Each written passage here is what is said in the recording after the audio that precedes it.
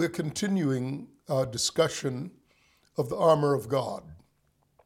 And we're focusing on a couple of things as we discuss the armor of God. The first really is the imperative, the pressing need to upgrade our understanding from Sunday school days of kids wearing cardboard cutouts, pretending to be Roman soldiers.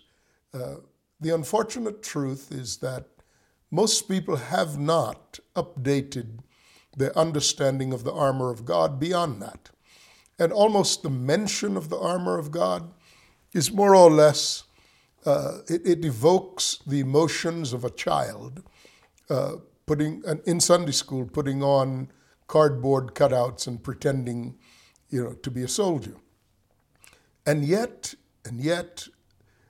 and the second part is, this is how Paul described the effective workings of the power of God and the authority of God to overthrow the enemy.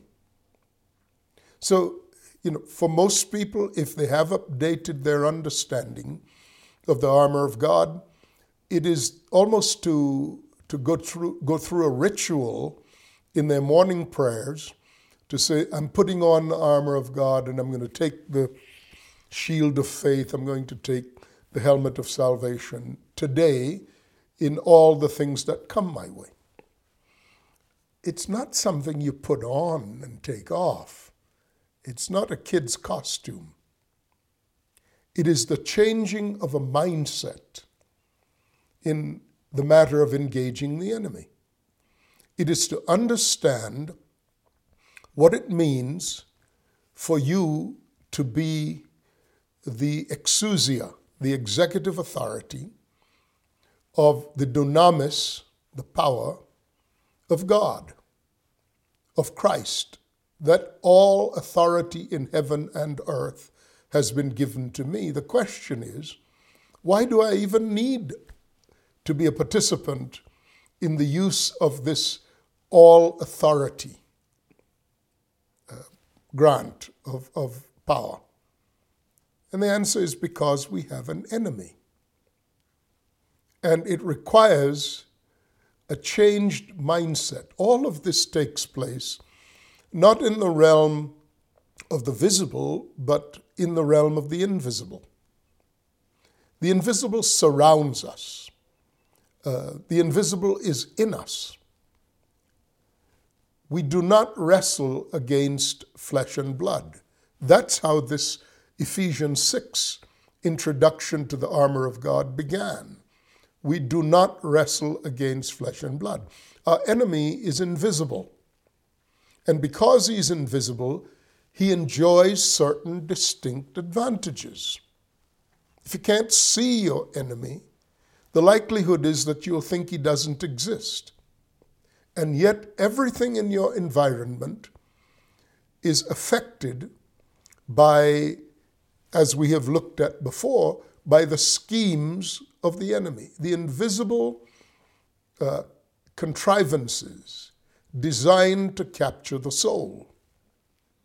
So when Paul comes down to the point of saying, above all, this would be verse 16, describing the components of the armor of God, above all, take the shield of faith with which you may quench all of the fiery darts of the wicked. Here, it draws back echoes of the psalm that says that 1,000 arrows shall fall at your hand and 10,000 at your right hand, but it will not come near you. Speaking to a barrage of charges, a barrage of accusations, a barrage of missiles hurled against you. That would suggest to me an ongoing onslaught of the enemy against the mind of the believer. We would be we would be derelict in the worst way to enter this battle without that component of our equipping that is capable of quenching all of these attacks. Do you know what the greatest struggle that believers have on an ongoing basis? It's a struggle against the definition of persons according to two measures. The first is, what is my identity? Who am I? And the second is, what is my purpose? Why am I here? Now, the enemy is capable of distorting that perspective in ways that you simply do not understand, beginning with your generations. These mental assaults may be passed on to you while you are in the womb, because the emotions of your mother when she's carrying you are directly passed down into the very nadir, into the very root stock of your emotions. And when these thoughts are stirred at a subsequent time in your lifetime, you will behave according to the emotions that have been stirred in you, whether or not you're able to recognize the relationship between how you're feeling in the particular moment in time and the emotions that have been stirred and where those emotions came from. These are the fiery darts of the wicked. These are the missiles that, and we'll talk about the wicked in a moment, that Satan hurls against us, whether directly or through human agencies that have penetrated our defenses and have access to our souls. When we let people in to our emotions by lowering our defenses, they come into the perimeter of our lives, and whether they're aware of it or not, and most of the time they're not aware of it, they can be useful to the enemy to hurl these fiery darts. The concept here is like the sting of a serpent. The root word for seraph, or the seraphim, in the Hebrew suggests the sting of a serpent. So these crafts of the enemy, these stings of the serpent, are targeting us with absolute precision. And the enemy knows what he's doing, and his intent is to upset us. So if we think that this warfare is something we can engage in the fashion of childhood fantasy, informed by our Sunday school years, we are way behind the times. Just in this bit of brushstroke that I have done here in the few opening minutes of introducing the shield of faith, I've done just enough, barely enough, to acquaint you with the significant advantage that our enemy has. The emotions of your mother are informed by all the circumstances that she was subject to at the time that you were in the womb. Think of the story of Mary and Elizabeth, each carrying their respective sons in their wombs, and the simple reference to the baby leaping in the womb. Now, Obviously, the scripture goes to length to make sure that that incident is recorded. So if you'll allow me, let me just show you by a cutaway, just to look at this briefly, that you might understand our vulnerabilities to the fiery darts of the enemy, particularly when we have no frame of reference for understanding the significant advantages the enemy has, that he knows about, and that he employs with consistency to the tune of 1,000 or 10,000.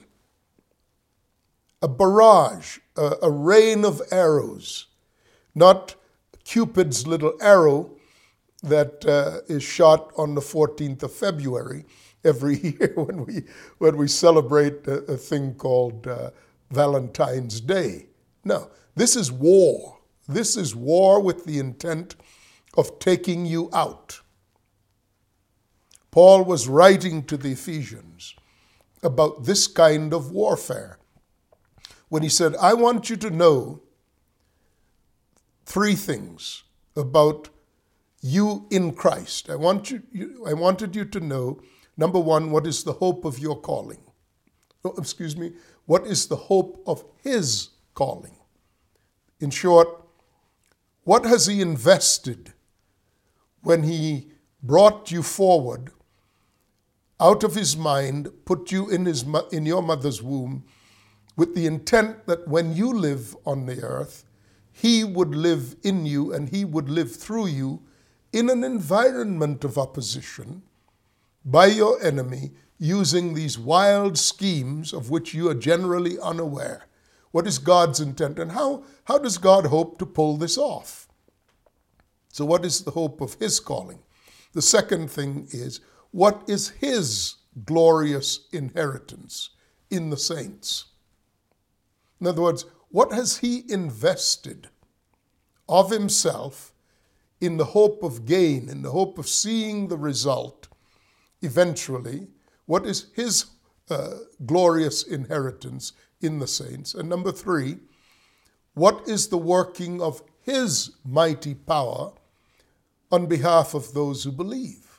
And what we're talking about here is, how does that mighty power work on your behalf to enable you to be the incarnation of the hope of his calling in you, and that in your life the fruit of his glorious inheritance will be brought forth in due season, and all of that in an environment of fiery darts by the tens of thousands.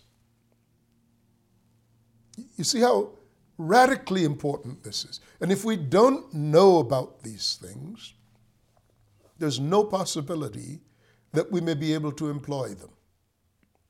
Yet the weapons of our warfare are not carnal. They're not about going to the polls and voting. They're not about writing your congressman. They're not about taking to the streets and demonstrating. They're not about manipulating your circumstances. All of those are carnal and completely ineffective to turn the tide of this battle. That's why we're watching so many believers fall under the barrage of these arrows, these attacks, because they're fighting ineffectively against an unrelenting enemy. So, in the example of Jesus in his mother's womb, and John in his mother's womb, and Mary and Elizabeth, the respective mothers, engaging, we see how this entrapment can be set up without you having any clue about it. So let me just talk for a few moments about how your actions decades later are predisposed by the emotions that were passed on to you while you were yet in your mother's womb, and why people who have come into your environment saying and doing things can stir those prior emotions to such a degree that your actions are 100% predictable decades after this impartation of emotions while you were in your mother's womb. The story is Mary and Elizabeth.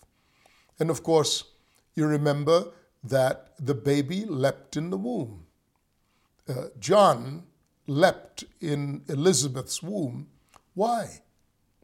Because Elizabeth had been instructed by the angel Gabriel to come up and validate to Elizabeth, the mother of John, that what her husband, Zechariah, who was a priest, had experienced at the time of the evening sacrifice was indeed a valid message from God concerning the Elizabeth becoming pregnant with John and the birth of John. And Mary came to bring additional good news to Elizabeth. And that good news in part included the idea that both of their sons would fulfill divinely appointed destinies, namely that John the Baptist would be the forerunner and the announcer of the Messiah, who was Mary's son, the Lord Jesus Christ. Elizabeth, being quite literate in the scriptures, responded to Mary's exhortation and confirmation with a brilliant recitation of scripture and saluted Mary as being blessed amongst women. She was content that her son was included in this divine destiny of the Messiah. A wave of emotions quite obviously swept Elizabeth when she was brought into accord with the understanding of divine destiny. You know, we sometimes read the scriptures as if they are lifeless, unemotional, written literature. We don't seem to remember that these are real people being affected in the same ways that people would be affected today if the same things were happening to them. I mean, how would a woman respond if there had been quite a bit of mystery surrounding her pregnancy, such as that her husband had seen an angel at the time of the evening prayer? But as a result of this encounter, her husband was struck dumb, could not speak. A divine happening. And there was all this rumor circulating around the experience that Zechariah had. How would Elizabeth feel about this? Would she not see all of this as shrouded in mystery? And would she not long for an understanding? After all, she's carrying the baby.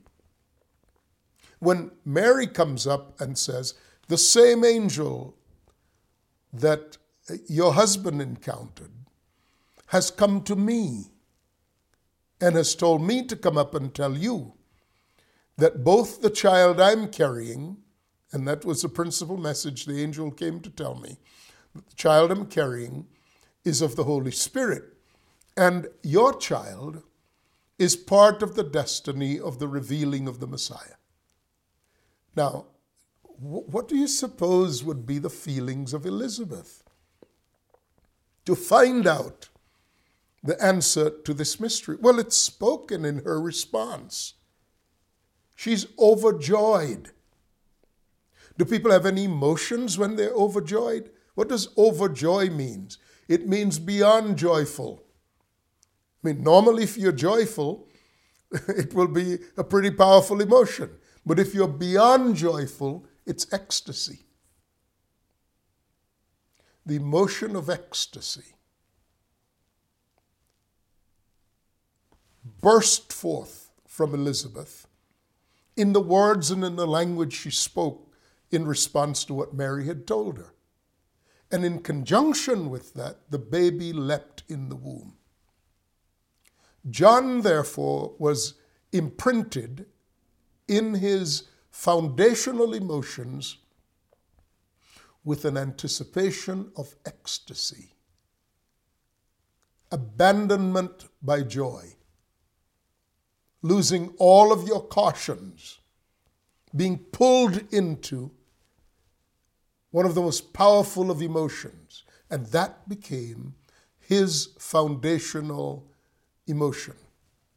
Now we know later on in his life, he was fearless when he was doing the things God called him to do.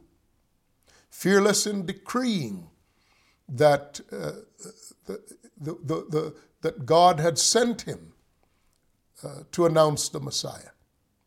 And God had told him before the fact that the one upon whom he would see the Holy Spirit descend and remain, he would be the Messiah. John kept these things in his heart, waiting for that time. And then 30 years later, Jesus and John are standing in the river Jordan. He's the baptizer. Jesus is the one coming to be baptized. And before the Holy Spirit descended upon Jesus in the form of a dove to give John the proof that he was the one, that Jesus was the Messiah, the one he was looking for. Before that happened, because that did not happen until Jesus had come up out of the water, ex post facto, after the fact. After the fact of John declaring, when Jesus said, "Baptize me," John declaring, "Why are you asking me to baptize you? I need to be baptized by you." How then did John know to declare that Jesus ought be the one baptizing the baptizer? The answer is very simple. That feeling, his mother's feeling, that now was the base emotion of John, overwhelmed the otherwise fearless John.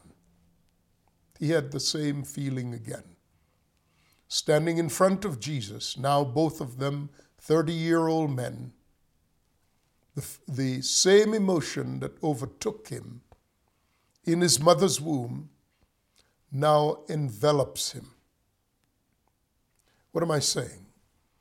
I'm saying that the emotions that are implanted at the base of your soul when you're in your mother's womb, whether those emotions are ecstasy, anxiety, ecstasy on one hand, on the other hand, the extreme, anxiety, worry, fear, all the kinds of emotions that a woman might have. If conversations about her pregnancy are occurring within an environment of uncertainty, of rejection, of hurtful words, of doubt, all those things are passed down into the child. And they are the child's base emotions. They are his or her go-to emotions. That's why sometimes children who have grown up as adults don't really know why they just feel melancholy, or why they feel anxious, worried, fearful. They don't know that. But they do feel that, whether they know it or not. These are the emotions of their parents. Specifically, these are the emotions of the mother.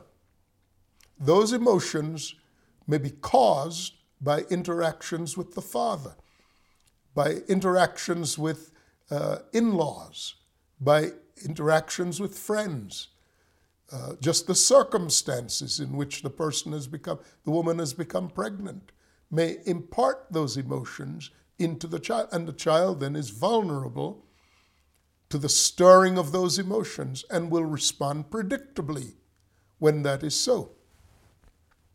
What if your enemy knew that? about you? How vulnerable would you be? These would be the fiery darts of the wicked, by the thousands, by the tens of thousands. A barrage you couldn't possibly escape by just trying to figure it out. Listen, it doesn't matter how intelligent you are. It doesn't matter how rich you are. It doesn't matter how prominent you are. It doesn't matter how successful you are. Nobody is immune from this level of attack. This is a level of attack that comes in underneath your radar. You have no defenses to these forms of attack, except the shield of faith, which I haven't even begun to unpack yet. I'm simply talking about the fiery darts that the shield of faith is capable of quenching every fiery dart of the wicked. So you see how important it is to understand what the shield of faith is. This is not a Sunday school lesson. This is life lesson. This is how things work in the real world. And the fact that believers generally have no idea about these things means we stumble through life always afraid of the footsteps behind us, always fearful that we're going to be overthrown. And more to the point, we watch leaders routinely become overthrown, and we see that they have no idea why they are overthrown. And we see people in the pews struggling regularly with doubt, with fear, with unbelief. These are all emotions that are stirred, about which and concerning which a person may have no idea as to the origin of these things. That would be a separate inquiry to find out what it was that the enemy was able to use to target you, considering the circumstances attending you from your mother's womb. But the shield of faith is perfectly able and designed to quench every fiery dart coming against you regarding your identity and your purpose. So the next time, we'll begin to unpack what is meant by the shield of faith and how it works. We'll first talk about what is the shield of faith. I'm Sam Solan, and we'll consider these matters going forward. Bye-bye.